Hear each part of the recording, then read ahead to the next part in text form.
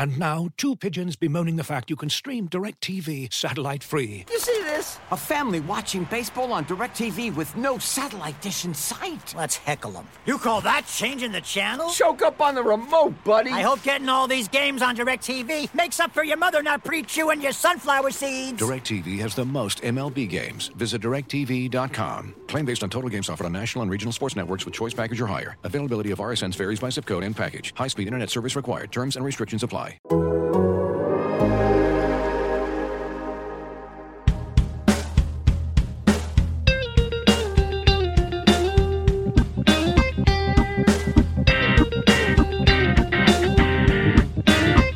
Welcome to Rates and Barrels. It is Wednesday, March 24th. Derek Van Riper here with Eno Saris. On this episode, we have a few big stories to get to. The biggest one is an attempt by Major League Baseball to crack down on foreign substances on the baseball. So we'll discuss the attempts and what they're going to try and do and whether or not this is actually going to work. We had a great question about spring velocities and a few general pitching thoughts, as well as some specific player questions. So we're going to try to get to as many of those as we can over the course of the next 45 minutes or so. How's it going for you on this Wednesday? I'm like this because if I go like this, I go like this. Sorry, that was a YouTube moment. I am just slaughtered. I don't know, man. I've had a really couple bad nights sleep, and it's like I'm just a baby, man. It's like just a little bit of snot, like sore throat in the back of the throat, and I just can't sleep, man. Oh God, it's just been terrible the last couple nights. I think I'm past it. It doesn't even seem like that bad of a cold, but it's like my first one in 14 months. So I'm like, I'm an old man. I'm going to take a nap today and then I'll be better. But you guys get this cracked out crazy version of myself. So I'm sure I will say something A, dumb, and B, that I shouldn't say. So, hey, all right, let's cool. go along for the ride. More work for me as the editor. All right, sweet. Sorry, dude. Fantastic. Let's test those video editing skills out that we're learning on the fly. Let's see how the somehow make his working. eyes look normal in this part. Well, I'm not messing with those. Those are great. I'm going to try and make your eyes look like this all the time just for entertainment purposes. But here's the story. Jeff Passan had a thread. Jeff Passan of ESPN. Major League Baseball sent a memo around. It was first reported by Joel Sherman of the New York Post. Major League Baseball's attempt to crack down on foreign substances, and they're trying to do it with increased monitoring by compliance officers, inspections of baseballs taken out of play that will use a third-party lab to check for substances, and spin rate analysis. The compliance officers will monitor dugouts, clubhouses, tunnels, batting cages, and bullpens.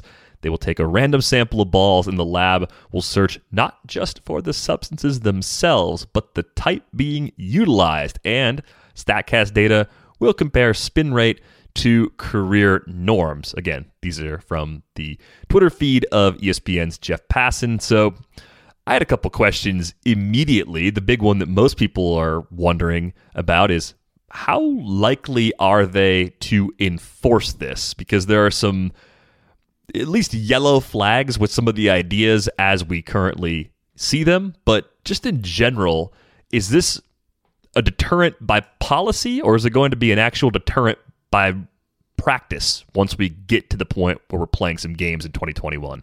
You know the term eyewash, right? I'm familiar.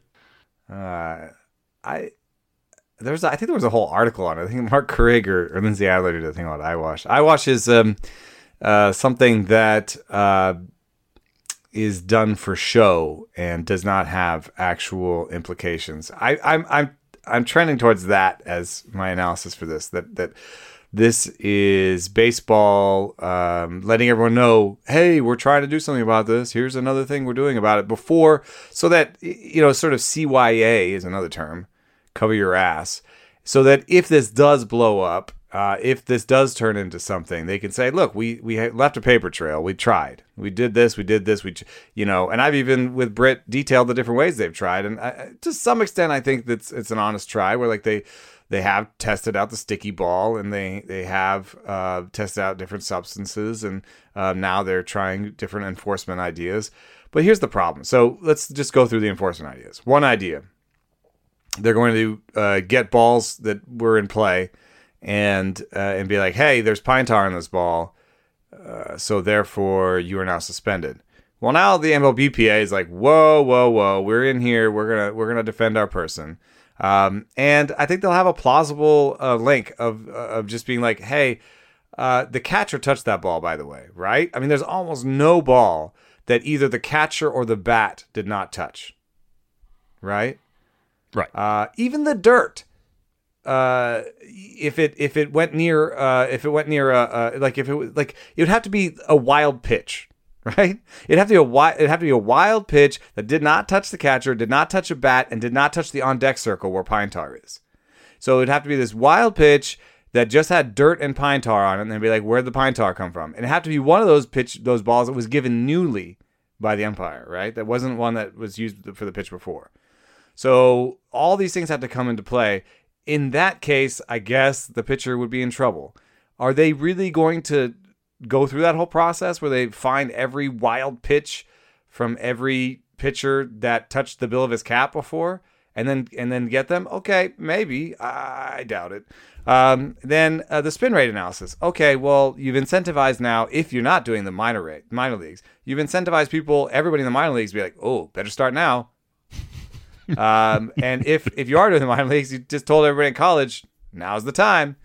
And for everybody else, it's like it almost seems like it's made the situation more unfair because anybody who has been getting the advantage now can, and anybody who hasn't been getting the advantage can't join in. Right. Yeah, you've accidentally grandfathered in the people who were already doing the thing you didn't want them to do because they've established the baseline with their foreign substance, so they can just continue to use it, and the people that weren't doing it no longer can begin to use it because then they would have that suspicious jump. And of course, there are other questions. How far back do you look at StatCast data? How do you establish that career norm? That's kind of what you're driving at by saying that pitchers in the minors or in college might start doing that now. If we're talking about a 2 or 3 year or 4 or 5 year snapshot even of career norms, that becomes problematic for a variety of different reasons. I mean, there are other ways to change spin. There are other ways to go into the lab and actually develop a pitch that spins and moves differently, right? So you do have to be mindful of possible changes that way. I'm not sure. And, that would come up too. If someone was about to get popped for a spin rate increase, that'll come up too. I know, for example, that spin rate is tied to velocity. So somebody could say, I just had a velocity increase. But if they account for that somehow and say, Bauer, for example, Trevor Bauer has concluded that he thinks the only way to improve spin rate is pine tar substances. And they've done a fair amount of study at Driveline. However, I do have pitching coordinators and coaches that tell me there are ways to increase spin rate. They also haven't told me what those ways are. Right. So I lean towards pine tar is the easiest, at least easiest, and maybe only. But even then, I think it's rough. What if somebody was injured? And they come back and their spin rate is up. That's one thing that we do know, for example, that teams track spin rate as an injury prevention model. That if a pitcher's spin rate drops precipitously in game, they get pulled. So that person is not in trouble. But what if it drops? He's injured and he comes back and it's up. We're gonna be like, well, I was injured, now I'm back, now I'm popped. Because my spin rate is up? Yeah. I think it would have to... I think, honestly, just thinking about this from a perspective of up against the MLBPA and, like, in a room with arbitrator, I think you'd have to line up everything. I think it'd have to be a wild pitch that didn't touch anybody's hands, didn't touch the catcher's hands, had pine tar on it, and the guy had a spin rate increase. And how many of those unicorns do you think we're going to find over the course of a season? Yeah. And woe be that person, man. I would feel so bad. Like, I'm sorry you're late to the game. I'm sorry that this happened to you because everyone else cheated before you. I don't know why I picked Chase and Shreve. It's like, imagine just some reliever throws a wild pitch and they're like, you You're the guy. You did it. It's like, You did it. what? I mean, because this is the only instance? we have that iconic picture of the ball stuck to Yadi? Yadi Molina's chest protector, right? Oh, it's one of my all-time favorite Yadier Molina photos as a fan of a different team in that division. So almost every Cardinals pitcher has plausible deniability. Like, no, he did it. I didn't know he was doing that. It's just Yachty, dude. He's just covered in pine tar. Oh man, yeah. I think it'll be really tough to really pop someone. I set the over under on suspensions to pitchers because also last year they said we're cracking down, right? I think the one thing that I think is good is if it is cheating, it shouldn't be just like laying around. You know what I mean? Like, I think in some situations teams just had like, here's the pine tar table for pitchers. You know, so I mean maybe that'll reduce it somewhat. Just that it has to be more surreptitious because they're actually going to have people walking around looking for this now. And so I guess some of the things that happened in the past to me, like I've seen pitchers load up with pine tar in front of me. I guess that won't happen so much. Well, yeah, they might think you're a surveillance officer undercover as a reporter. Right, you never know. But they did. There'd be You never know. somebody. That'd be really sneaky. That would be really sneaky. You with a fake mustache on. Like the Bobby Valentine. Yep. That'd be amazing if that was their plan.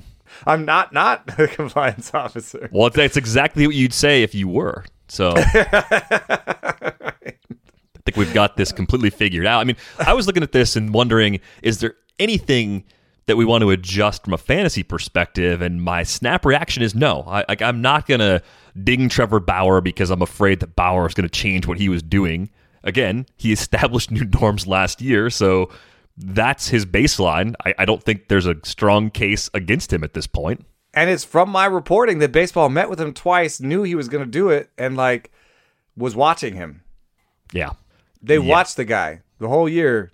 So, man, I don't know. Like, I think it's eyewash. And my reporting, with my reporting on my own was at 75+%, and I think that stands the test of time. Now 75+%, I think is interesting because Brad Zeitler came out and was like, I didn't use it. And I'm like, well, you're a sinker baller. I'm not sure that you would want to use it from your angle. And so maybe it's fair to consider populations that might not benefit from pine tar, so won't be using it. But so to that end, I thought maybe straight changeup, right? Because a power change converts a lot of spin into movement. Power change is all about movement.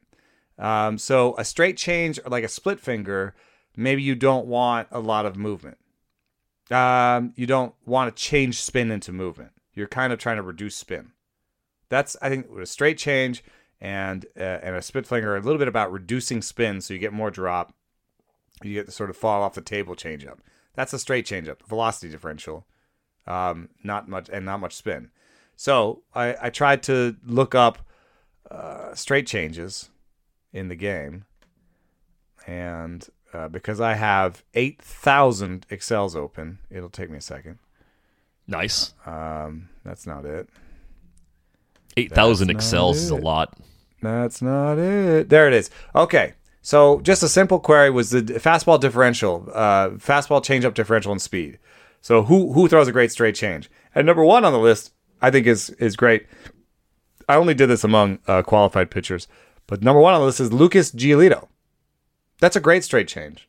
If you've watched him, it's beautiful, and he even throws it like high in the zone to play off his high fastball. So like, I think that is a legitimate straight change, and it's possible to me that Giolito does not use pine tar because he wants that ball to kind of slip out of his weaker fingers. Matthew Boyd, Patrick Corbin doesn't really use the changeup a lot. Lance Lynn doesn't really use the changeup a lot. Hyunjin Ryu, maybe. His best breaking ball is probably a cutter. I still think he would probably get some benefit out of pine tar on a cutter, but maybe he doesn't. But we'll get to a name eventually where you'll be like, oh, okay. Dallas Keuchel, Jose Barrios, Brandon Woodruff, Chris Bassett, Max Scherzer, Trevor Bauer. Mm-hmm. So I would not be comfortable saying this is a group of straight changers that won't be affected by by any sort of crackdown. It's a little bit like the dead ball situation where it's like I understand there's an edge to be gained by trying to analyze this stuff. I just think there's a lot of variables going in different directions. Like it's a little bit also like steroids. They cracked down on steroids. Who got better steroids? Who stopped using steroids? Who was using steroids and stopped? Who started using steroids but started using better steroids they don't catch? You know? Like when somebody gets popped for steroids, everyone's like, well, these people who come back from getting popped for steroids often have great numbers when they come back. So maybe it wasn't the steroids, or maybe they're still doing it. You know? Maybe they got better stuff. You know. And the last thing I want to say is Bullfrog sunscreen and rosin is one of the most effective grip substances. And what are they going to say? There's rosin on this ball. There's sunscreen on this ball. Yeah, you can't really get mad at people using the rosin bag or putting sunscreen on when you play an outdoor sport in the sun. Even in domes, man, it would say all the Tampa Bay Rays are now at a disadvantage all of a sudden. I'd love to see it, actually. I'll check some home away splits on spin rates for the Tampa Bay Rays. Not to throw them under the bus as a group, but it would be interesting if there was a huge change in home away splits on spin rates for the Tampa Bay Rays. I mean, the roof at Miller Park is closed quite a bit, so maybe you'd see a little bit of that with some of the Brewers pitchers. I don't know, man. I think they would still just use it. Like, is the roof ever open for like batting practice and close to the game, or like open during the day? Or like, could they say I took a run that day? I ran outside and had some Bullfrog on me? They could make that argument, but I don't think the players are going for runs outside the ballpark. Runs outside in that area. That's just not a great set of running trails there. Yeah, but I ran outside by my apartment before I came in. Yeah, I don't know. Listen, about that. It's almost more about could you say that rather than just as a defense in the right, case of possible discipline. But that's the part of the problem that I think that stands out the most to me is there's so many ways to talk your way out of it. The chain of custody on the baseball is going to be unusually complex in most cases, and if you throw out all of those cases, there are very few left where you could actually catch somebody with this. So I'm with you. I think this feels a lot like eyewash to me. Maybe we'll be proven wrong, but I just don't see how they're going to actually enforce what they're trying to enforce in this case, even though their intentions might be good, but just doesn't seem like anything's going to happen. That is one thing that I would like to say is that, you know, we're talking about, you know, all-time strikeout rate high and wanting to have more balls in play. And there is a part of me that says, yeah, go for it. Try and stop this because it increases, the data says it increases fastball stuff by about 10% and increases breaking ball stuff by about 20 to 30%. So if you could just reduce pitchers' stuff by 10 to 20%, by eradicating this, theoretically, you should see strikeout rates go down. Right. Get a few more balls in play. That kind of gets things closer to where the powers that be want it to be. But we're also realists. Right? It's just like, how is this actually going to play out? You know? And it's going to play out with, you know, arbitration meetings between the MLBPA and the agent and the team and MLB and Rancor ahead of a CBA and alienating a large group of the baseball constituency in terms of all pitchers, you know? Mm-hmm. And so I think the easiest thing to do is maybe pop somebody who's super obvious about it. But I would love to see what Craig Kimbrell's hat looks like this year. Did Austin Riley just take Brubaker deep for the second time? I know he hit one earlier. I can only see the game as a reflection in the picture over your left shoulder. Riley just took Brubaker deep for the second time in the game. Brubaker, okay start. 3 runs, though, in 4 innings. Riley's a big boy. Braves are a tough matchup. They were nasty last year. They could put up runs in bunches. They're going to be a tough matchup, of course, again this year because it's the same core in place, and they brought back Ozuna. So that's definitely one of those matchups I fear with my mid-range pitching even, especially a guy like Brubaker, who I know you like. He'd be nowhere near my lineup, especially early in the year against the lineup that good. Yeah. Even at home, even in Pittsburgh, I don't think I would trust him. Probably, yeah. Short of like an NL only league where anybody pitching is pretty much going to get in for the innings. But I'm sure it's not the last we've heard of MLB trying to crack down on this, and we will have stories as more information becomes available. Over under on 2.5 pitchers popped this year, suspended for. I'm inclined to say under. I'm sorry. I think unless were you transitioning? That's fine. I think it's under though. I really do. Yeah. Do you have any reason to believe it's over? No. No, because there is. I think the obvious guys will just find a new place to put it. Craig Kimbrell will have a nice clean hat, or he'll just come out with a brown hat. He'll come out with a hat. Come out with a hat made of pine tar. It's just my hat. That's a good idea. Got to block the sun somehow. Looking for an assist with your credit card, but can't get a hold of anyone? Luckily, with 24/7 U.S.-based live customer service from Discover, everyone has the option to talk to a real person anytime, day or night. Yep, you heard that right. You can talk to a real human in customer service at any time. Sounds like a real game changer if you ask us.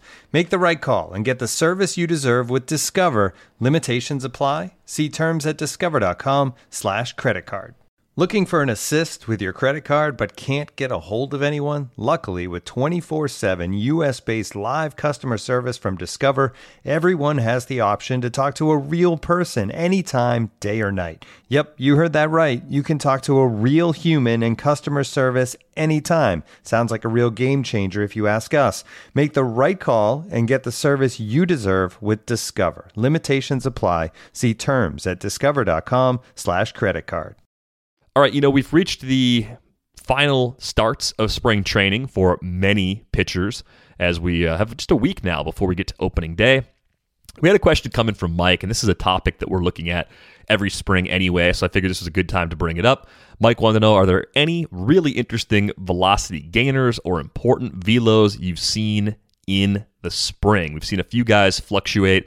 He mentioned Carlos Martinez in his email. At one point, he was 94, 95. He didn't hold that. But is there anyone you've seen that you're pushing up your board as a result of their velocity this spring? Yeah, unfortunately, one of the best resources we have is the spring training velo tracker that Jeff Zimmerman puts together, but he's having a tough time. Shout out to Jeff. Hope that the family situation sees some better days in the coming days, but he hasn't been able to update it as much, so we have some early stuff on there, which Justin Dunn really stood out as having good velo early on. And one of the keys is to track how it goes going forward, because sometimes they, in their first one, and this is what I think has been a confounding effect with this, is in their first outing, they're out there for an inning. And sometimes they'll air it out, and somebody will say, oh my God, I remember last year people were like, Yu Darvish, threw 99 or something, well, Yu Darvish's max pitch velo was 99 in the season before, and he was in there for an inning, so he aired it out. His pitch velo on the season didn't end up being that big of a difference. But as they start to throw more, and this last start for everybody was almost, I would say, a polished start. These last two are polish it off, right? This is a 4-inning start they're doing now, and the next one's a 5-inning start or 5+. And so if they can go 4 innings and show better velo like Robbie Ray, then I'm definitely interested. So Robbie Ray, I've moved up on my boards a little bit. He's sitting 95.8. in 4 innings. And I doubt that the Blue Jays will use him for more than 5. So I think he's going to go out there and sit 95 plus. And we all know that 94 is a big shelf. So even if Robbie Ray doesn't improve his command and doesn't hit a third pitch that he uses a lot, then I think Robbie Ray moves up a little bit. I see some good velo from Jesus Luzardo, Sandy Alcantara. Tyler Glasnow was out there averaging 98 the other day. So, but some of those guys, you already knew they threw hard. And some of those guys already carry pretty significant ADPs, right? I don't know if Luzardo would jump a lot with the extra velo this spring. I mean, I think people had enough reasons to like him already. We're talking about a young lefty with 3 pitches and at least what should be decent command of those offerings. So people are kind of buying in already on him. Mike Minor came up on the early spring risers board too. And I think he's a little bit like Robbie Ray in terms of where he goes in drafts. I think it's easier to bump somebody up when they're going around pick 300 or 350 because it's not that much of an increase. You're not giving up something really good by taking that guy 30, 40, 50 picks earlier, right? If you bump Mike Minor up to the 250 range, it doesn't feel like you're reaching that much. And, think about Minor, that's kind of interesting. If you go back to 2019, 200 Ks, a 3.59 ERA, a 1.24 WHIP, so good ratios, lots of innings. I know the track record of staying healthy is a bit bumpy. It looks a little worse than it really is because he spent 2017 working as a reliever in Kansas City. But going back into the AL Central, being in a pitcher-friendly environment, I could see him bouncing back. Maybe we get the low 4s ERA that we got in 2018 as opposed to that mid-3s, but if you're looking for a lot of innings with plenty of cheap strikeouts, I think Mike Minor can deliver on that. Yeah. I think also the park gives him an easy way to play him, If it's best ball, like I'm sure he's going to have some great weeks where he has 2 starts in Kansas City and cleans up. So definitely have moved Minor up a little bit. There's also something interesting that I was thinking about when you were talking about Minor, and innings are going to be tough, but Mike Petriello came out with a good article today on MLB.com about innings, and one of the things that he pointed out was that some teams will actually look at 2019 and kind of use that to describe the upper bound for innings for a pitcher. And so that would create some problems for the younger pitchers that we all like that didn't pitch that much in 2019. But it does also give some value to pitchers like Mike Minor. Unless I'm not actually looking at his card right now. He pitched a lot in 2019, right? Oh yeah, he was 208 in the third innings. That wasn't one of his injury years. Yeah, exactly. No. So I think that those kind of players that did pitch a fair amount in 2019, they may be our league leaders in innings pitched this year.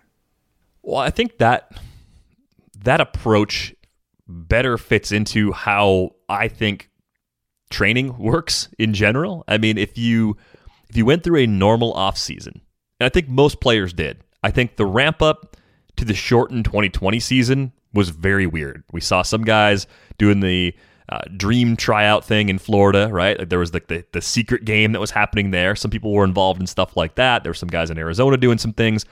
There were other guys making mounds from 2x4s and stuff they were buying at Home Depot and trying to throw off of mounds built in front of their garage.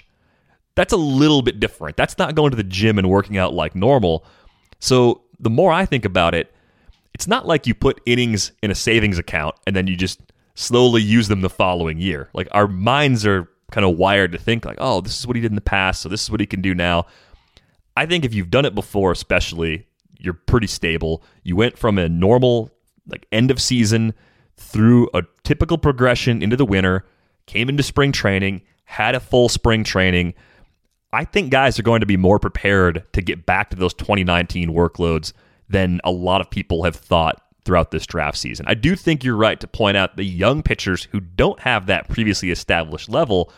Those are the guys that teams are most worried about, and they're the guys that teams are most likely to manipulate. So whether they are physically ready to do more might not matter as much because how the team chooses to handle them, and that might be determined by any number of variables, not the least of which is how good is this team, that might shape workloads more than 2020 itself. Like teams trying to accommodate something they don't need to necessarily adjust to.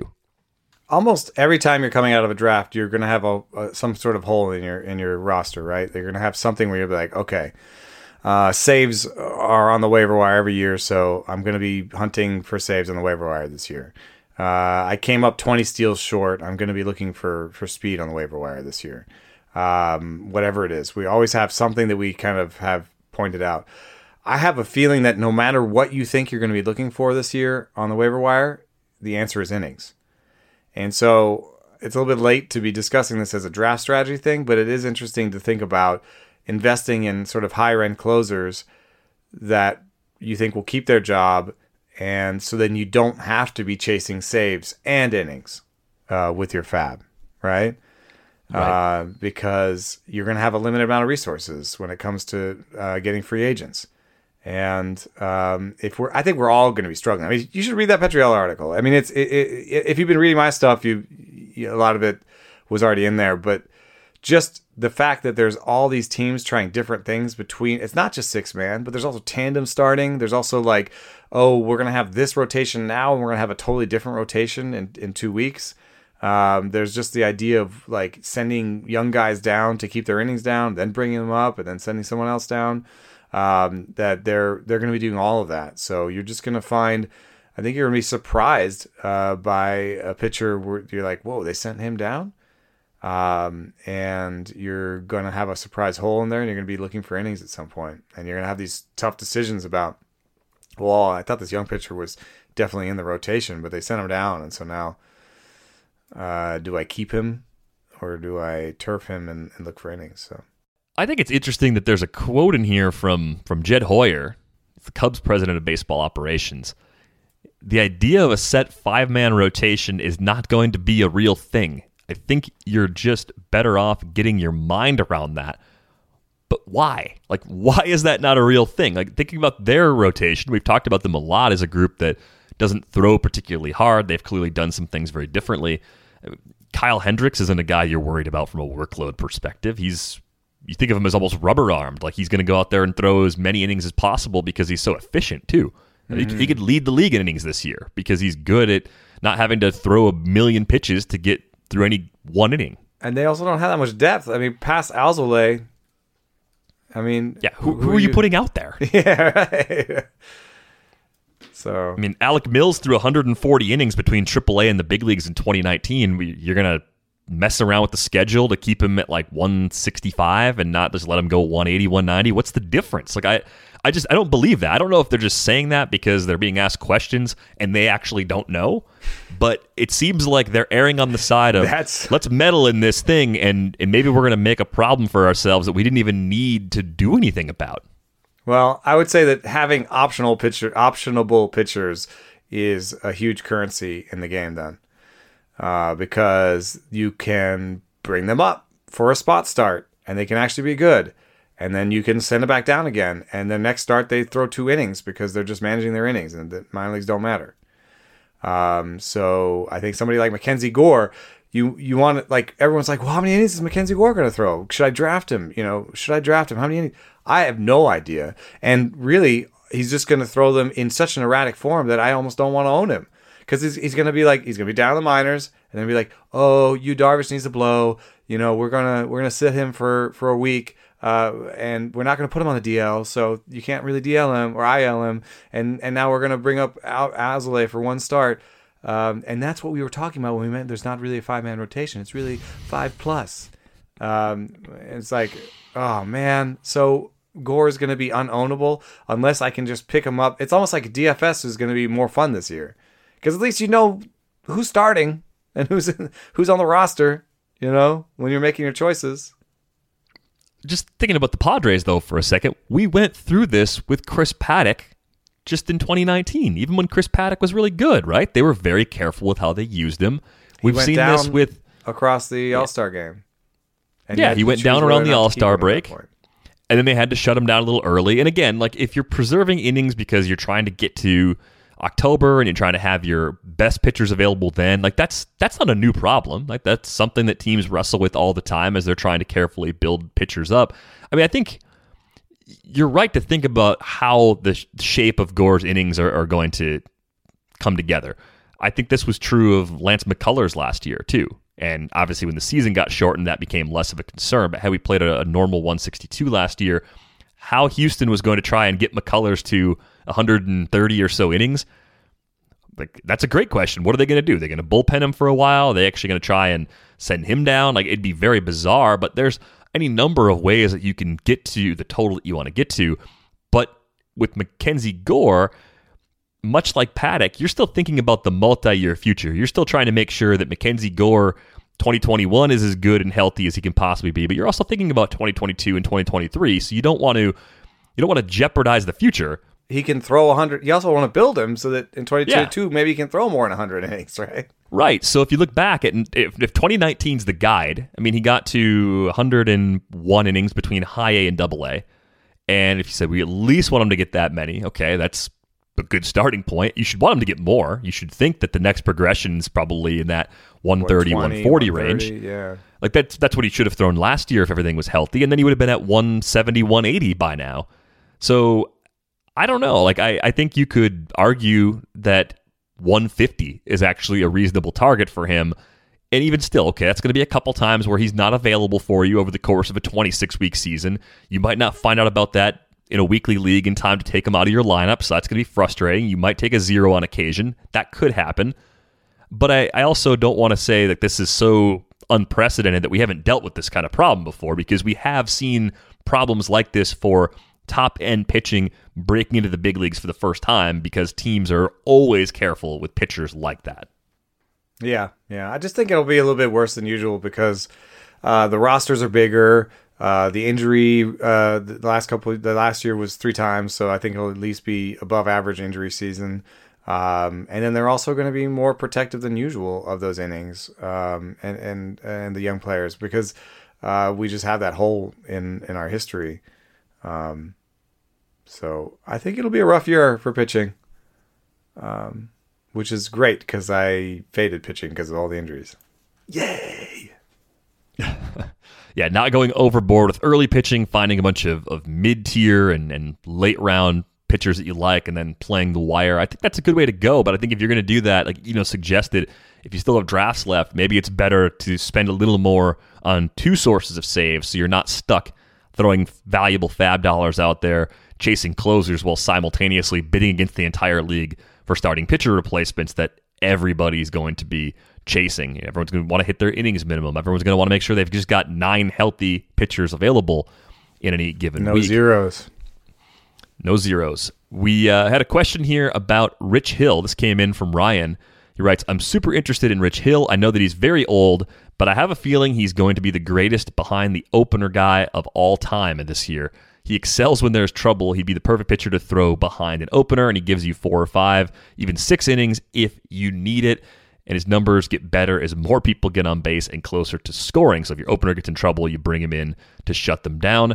His strikeout rate also goes up in those situations. So I think the question is just generally like, do you bother with Rich Hill in a year where you're already worried about pitchers getting messed with a lot by their respective teams? Because Hill, it's just a matter of health. If he's healthy, the Rays can just keep running him out there every 5th day. But we have a multi-year track record of a guy very late in his career who just doesn't stay healthy, and it's blisters and sometimes it's arm stuff. I mean, 2019, 58 2/3 innings from Hill. Last season in Minnesota, it was 38 2/3. So even in the partial season, it was a much smaller workload than we were hoping for. And we finally did see the K rate drop off in a big way last season. So what do you think 2021 brings for Rich Hill in Tampa Bay? Yeah, it might be interesting to see if he can bring the velocity up a little bit in shorter stints. The last note for him says that he gave up 3 earned runs in 2.2 innings with 3 strikeouts. That's a little bit. Since that's the 20th. That's a little bit behind other pitchers, I would say. Like Brubaker today pitched 5. And guys that are like ready to start the season are throwing 4 and 5 right now. So I'd say he's a start behind. So maybe they are grooming him just to get to 4 innings, so that next time he goes out and he goes, 3+, and then he's just a 4-inning guy for them. That's obviously something the Rays do. And maybe in 4 innings he won't throw 87. He can throw more like 88, 89. But the declining velo is a real thing. And one thing that happens, I think, with a declining velo, there's this weird thing that is kind of nexus of things that occurs late in a career. So I think the reason for those numbers for him in those clutch situations is because those hitters might be aggressive and be swinging, and that plays into his hands because he doesn't have great command. And so at some point, though, hitters are going to say, he can't find the strike zone, and I'm not going to swing. And if you get to that point and they stop swinging, and then he has to come into the strike zone with 87 mile an hour fastball, that's when you get into trouble. So that's what happens at the end of pitchers' careers. And I would say that Hill has 1 foot in that bucket, Yeah. And it's always interesting when someone like Wainwright and Greinke like manage to make it work. But I'd say the difference between like a guy like Wainwright, Greinke,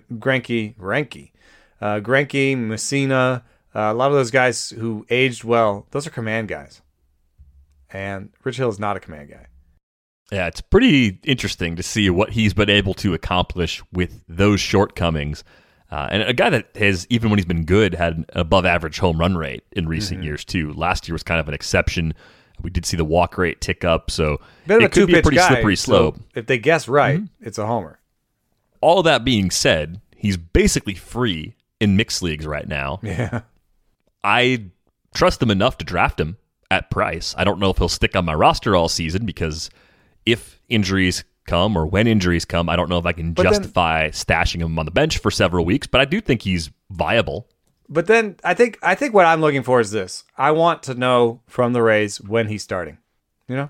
Do you have any reason to believe that he's not going to be just used like a regular starter, at least to begin the season? Yeah, I was surprised to see the assumption of him having an opener or whatever, but I could almost see him being an opener, being a weird sort of 2 to 3 inning opener. Because as I've said, Josh Fleming, I think, is the glue that will hold the staff together at the beginning of the season. And Fleming's going to step in behind him, Waka, and Archer. They may need another guy to step in behind, because what's the over/under on average innings per start for Waka, Archer, and Hill combined? 3.5. I was going to say about 4. Yeah. Yeah. So they're going to need some glue guys when those guys start, and they may need more than Fleming. I would just, you say, I'm not going to keep him around for the whole season. So I agree with you. And so therefore, I want to know when his next start is. That's how I feel about him. I want to know when his next start is. I want to know who it's against and how they're going to use him.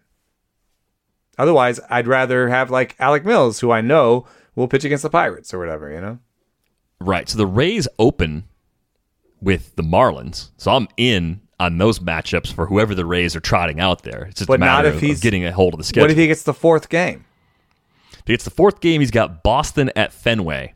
So what's your trust level with Rich? 0. I think the Red Sox are an above-average offense. I think that's fair to say. Fenway, dude. I think Fenway. A lefty in Fenway is tough. Yeah. Fenway, yes, lefty in Fenway is worse. And just also, that's a 0 in the first week. If it's weekly lineups. Right.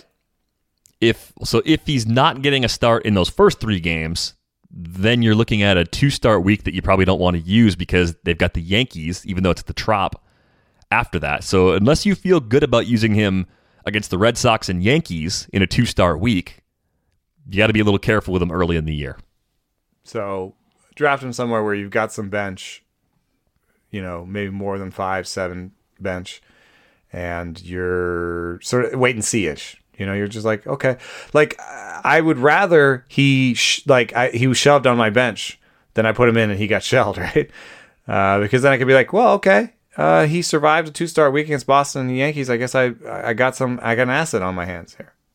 was just wondering if the pitcher grid over at RotoWire has started to take shape. That's a nice tool to have at your disposal. I mean, we're just getting to the point where we can start to read into when guys are throwing their final spring starts and how that lines up for the beginning of the season. So, although your Brewers are playing shenanigans, are they? Peralta got the A game and Lindblom got the B game, but they're pitching on the same days.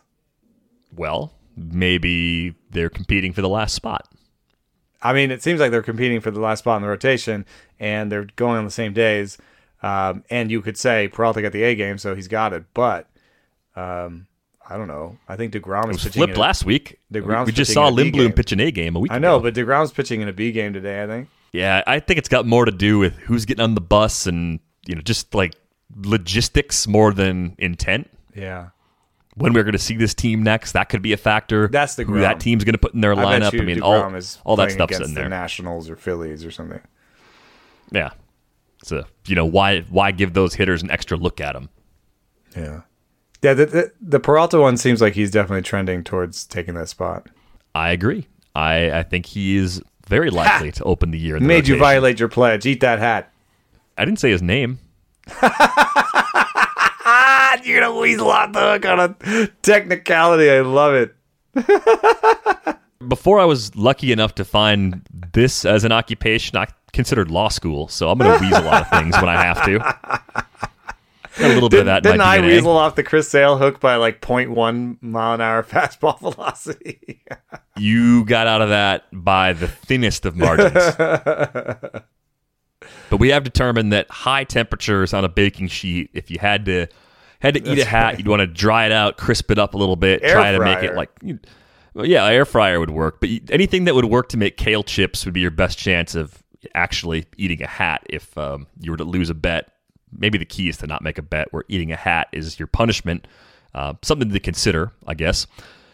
If you're as obsessed with basketball as I am, then you know there's no better time of year than the NBA playoffs. Hey guys, this is JJ Redick. Twice a week, I'm cooking up something special for basketball junkies on my podcast, The Old Man and the Three. I bring on guests in all stages of their careers to talk about the league and share stories you won't hear anywhere else, like Devin Booker on why he talks so much trash, or Paolo Banchero on his shooting workouts with Kevin Durant, Ray Allen's epic free throw competitions with LeBron when they were teammates in Miami. But it's not just about the player interviews. Every Monday, I break down the top 3 things happening around the NBA without the outlandish takes. Often joined by masterminds of the game like Tim Legler, we dive deep into topics like rookie reports, trade breakdowns, and why is mean mugging now a tech? The Old Man and the Three is the only companion podcast you'll need during the playoffs this year. Be sure to listen to The Old Man and the Three ad-free on Wondery Plus or wherever you get your podcasts. And now, 2 pigeons bemoaning the fact you can stream DirecTV satellite-free. Hey, Frank, a little birdie told me you don't need a satellite dish to get DirecTV. What's little birdie? Was it Jimmy the Sparrow? It's a figure of speech. Point is, you can stream DirecTV over the internet now. Oh, sure. Next you're going to tell me those big birds are made of metal and filled with people, right? You mean airplanes? Stream DirecTV without a satellite dish. Visit DirecTV.com. High-speed internet service required. Terms and restrictions apply. All right, we've got a couple more questions to knock out before we go. This one comes from grade school slap hitter from St. Louis. The question is, handle. What do you think of Garrett? It's just what it was signed. Grade. It's not even a Twitter handle. It's just the way it was signed. What do you think of Garrett Crochet? I watched him a lot in college and think he could be a legit superstar. Do you think he gets into a starter role at any point this year, or is he going to stay in late inning relief? Thanks, grade school slap hitter from St. Louis. I have not thought about Crochet as a starter. I have thought that they are going to use him as a late inning reliever for the indefinite future. Haven't really stretched him out. Yeah, there's not really any signal based on how they've developed him thus far that they see him as a starter. They see him as a lockdown reliever who will be part of the bridge to the 9th inning so long as Liam Hendricks is their closer, and that could be for a long time given the money they just gave Hendricks. It is it is actually a 3-pitch mix that there's a possibility there because the changeup gets 6 inches more drop than his fastball and 4 inches more fade. So that's a really nice changeup. There's his slider is weird. It actually looks slurvy because at 86 miles an hour, you say, oh, that's a slider. Except he throws 100. So it's a 14 mile an hour difference. You know, DeGrom throws 100 and has a 94 mile an hour slider. So we don't need to get into semantics of what actually is a slider. You sure? But I think there's already enough sort of injury history with Crochet. That one gets you every time. I tweeted that he had a crochet rocket, but that's of course in my head it's a crotchet rocket. No, I know he doesn't say his name that way. Shut up. No, he already got injured, man. He throws really hard, and I think they're just going to use him that way. Let me see if I have a command number on him, because the two things that make a guy a reliever usually are command. Because even there are two starting pitchers, right? I think the things that make a pitcher a reliever are command and injury, almost more than size of repertoire. And 86 command plus, pretty much reliever command. Yeah, I think there's that. I think it's the command and the injury component that's keeping him from being a starter. Plus, they just haven't used him that way, right? They're not stretching him out. They're not talking about stretching him out. Yeah, I mean, they could change their mind going into spring 2022. They could do what we've seen plenty of teams do with their relievers and give them a shot and see how it goes. But I think we need to see some signs of growth with the command in that relief role and a completely healthy season as a reliever before they'd even start kind of pushing him in that direction. Yeah, I agree. Got a related question from Jason. Jason wanted to ask our opinion on points leagues like Ottoneu, where you just need the best and most efficient innings regardless of role. So the TJ Antone layer or tier of guys. Who are some of your top targets for 15-team and higher points leagues? Looking for relievers where you don't necessarily have to target guys because of their role as the closer. So non-closer relievers that you feel really good about. I'd say Tyler Duffy is pretty high on my list. I don't have to worry about him getting saves in a format like that.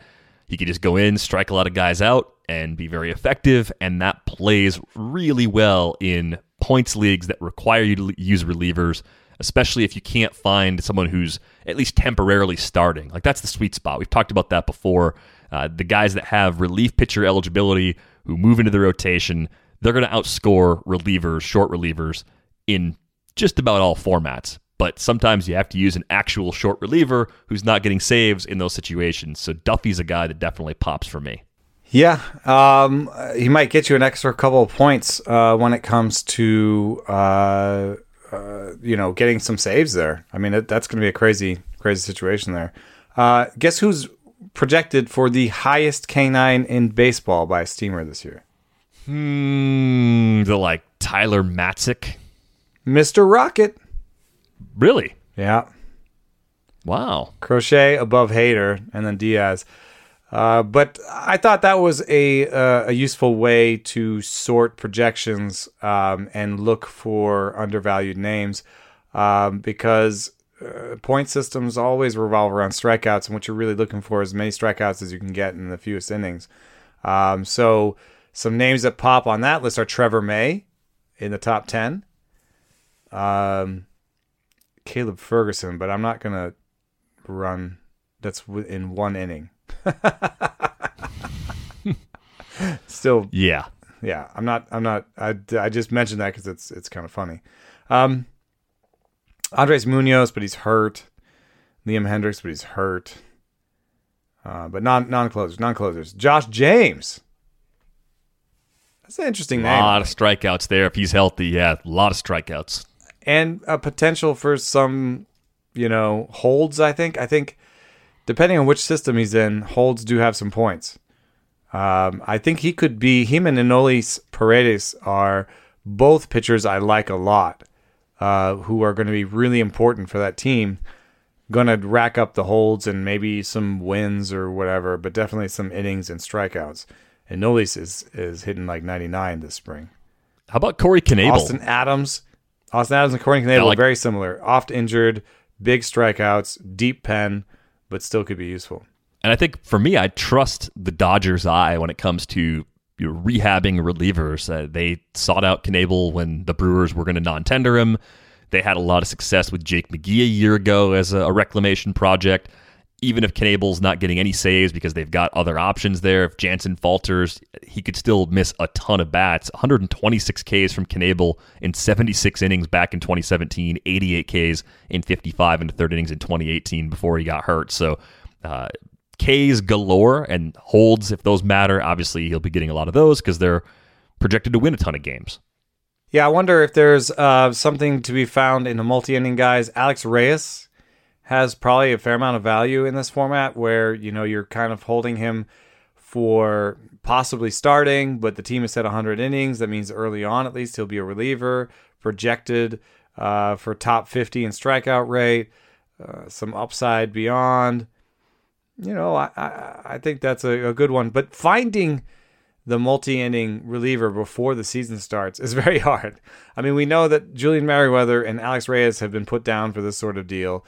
We know that, 6 starter losers, like a Josh Lindblom perhaps, or guys like that, that have to stay in the big leagues, that can't be optioned, those guys will be interesting for innings in shorter stints because any failed starter makes a good reliever, almost across the board. But knowing who those guys are ahead of time is going to be pretty hard. Yeah, I think that's a really tough thing to figure out because, again, teams say they're going to do one thing and don't necessarily immediately start using pitchers that way until there's a need to use them that way, and we end up getting fewer innings than we want in some of those instances. But hopefully that helps you out, Jason, and I'm hoping that grade school slap hitter can get into the cage and add a little power at some point before softball season comes back around. One last question to get to on this episode. This one comes from Lombardo and Sully. Lombardo at the keyboard writes, Sully and I play in a long-term keeper league with 14 teams and 9 hitting and 9 pitching categories. We created custom dollar values for the draft using the Fangraphs auction calculator, and we're looking for a similar way to value players in season for trades and the wire. What do you and Eno recommend? Is it using year-to-date values in Fangraphs, or is it something else? So, what do you do when we actually have some numbers inside the season? What do you do to evaluate players for trades on the fly? I don't want to speak for Fangraphs and give them a functionality they're not planning on doing, but in the past there has been an option for ROS projections in the auction calculator. And I think that it's as easy as them pressing go on that because they get rest of season projections from Steamer, the Bat. Most of their guys give them rest of season projections because if you look on the Fangraphs page, they'll in the projections slot they'll have rest of ROS projections. So I think that's the best way, So hopefully they'll do that. Do you work with any other auction calculators that? I don't for any in-season stuff. I think the trickiest thing is going to be players that are just wildly different than expectations. Extreme slow starters and extreme fast starters, because the projections will adjust, but they're going to adjust in a way that projections adjust. Very grounded in reality, which is helpful, but not necessarily indicative of what you could do trade-wise. Like if you had a fast starter, you might be able to get more. You might be able to get more than what the values suggest for those players, because something might be completely different that the projections can't capture. So I would say that's a really good tool to use. This, it's a keeper league too. So be careful. There's an age component there too, where like no matter what they're projected for this year, you have to leave age as a category when you look. Like if you have projected dollar value, like also put age next to that, right? Because there's going to be a real drop off in trade value at 28, 29, 30. This might seem like too much, but I would look at the auction calculator, but I would also look at in-season rankings, which we do at The Athletic. I work on those. I update mine. We answer questions, of course, on the show throughout the year. That's fine too. But I would also look at something like Ian Kahn's Dynasty rankings, which he has in the 2-list format. He has the buyer list and the seller list. He has an explanation of how you can use it. Even though your league's not Dynasty, I think that's going to give you a better idea of the long view of the player values involved. Because if someone is off to a fast start and things are changing, he's going to account for that, but you do want to look at it from more of that multi-year sort of perspective. So if you can balance out a couple of tools just to get a few different snapshots of how you could look at that valuation problem, I think that's going to get you closer to something that gives you confidence, but also an accurate market sort of value for those players. All right, we made it through. Eno's still in one piece. His eyes look a little more normal. No, they're back. If you're watching us on YouTube, be sure to hit the like button on this video, hit the subscribe button on the channel. We appreciate everybody who's jumped in there. As I mentioned earlier, theathletic.com/ratesandbarrels gets you in the door for a subscription at $1 a month to start. It's the best deal we do all year, so definitely take advantage of that if you're not already a subscriber. And if you're enjoying this podcast on a platform that allows you to rate and review the show, we'd really appreciate it if you left us a nice review. That goes a long way toward helping new listeners find the pod. On Twitter, he's at Eno Saris. I am at Derek Van Riper. Eno is going to get some rest. We are back with you on Friday. Thanks for listening.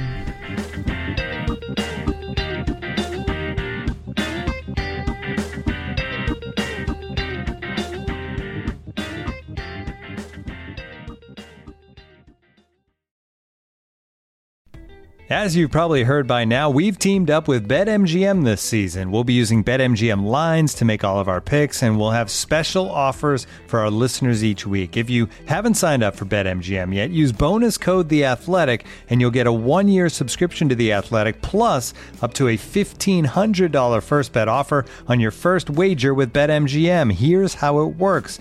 Download the BetMGM app and sign up using bonus code THEATHLETIC. Make your first deposit of at least $10. Place your first bet on any game and claim your voucher for a 1-year subscription to The Athletic. See BetMGM.com for terms. U.S. promotional offers not available in D.C., Mississippi, New York, Nevada, Ontario, or Puerto Rico. Gambling problem? Call 1-800-GAMBLER. Available in the U.S. Call 877-8-HOPE-NY or text HOPE-NY 467-369 in New York. Call 1-800-NEXT-STEP in Arizona. 1-800-327-5050 in Massachusetts. 1-800-BETS-OFF in Iowa. 1-800-270-7117 for confidential help in Michigan. 1-800-981-0023 in Puerto Rico. First bet offer for new customers only in partnership with Kansas Crossing Casino and Hotel. Don't forget, if you haven't signed up for BetMGM yet, use bonus code THEATHLETIC, and you'll get a 1-year subscription to The Athletic, plus up to a $1,500 first bet offer on your first wager.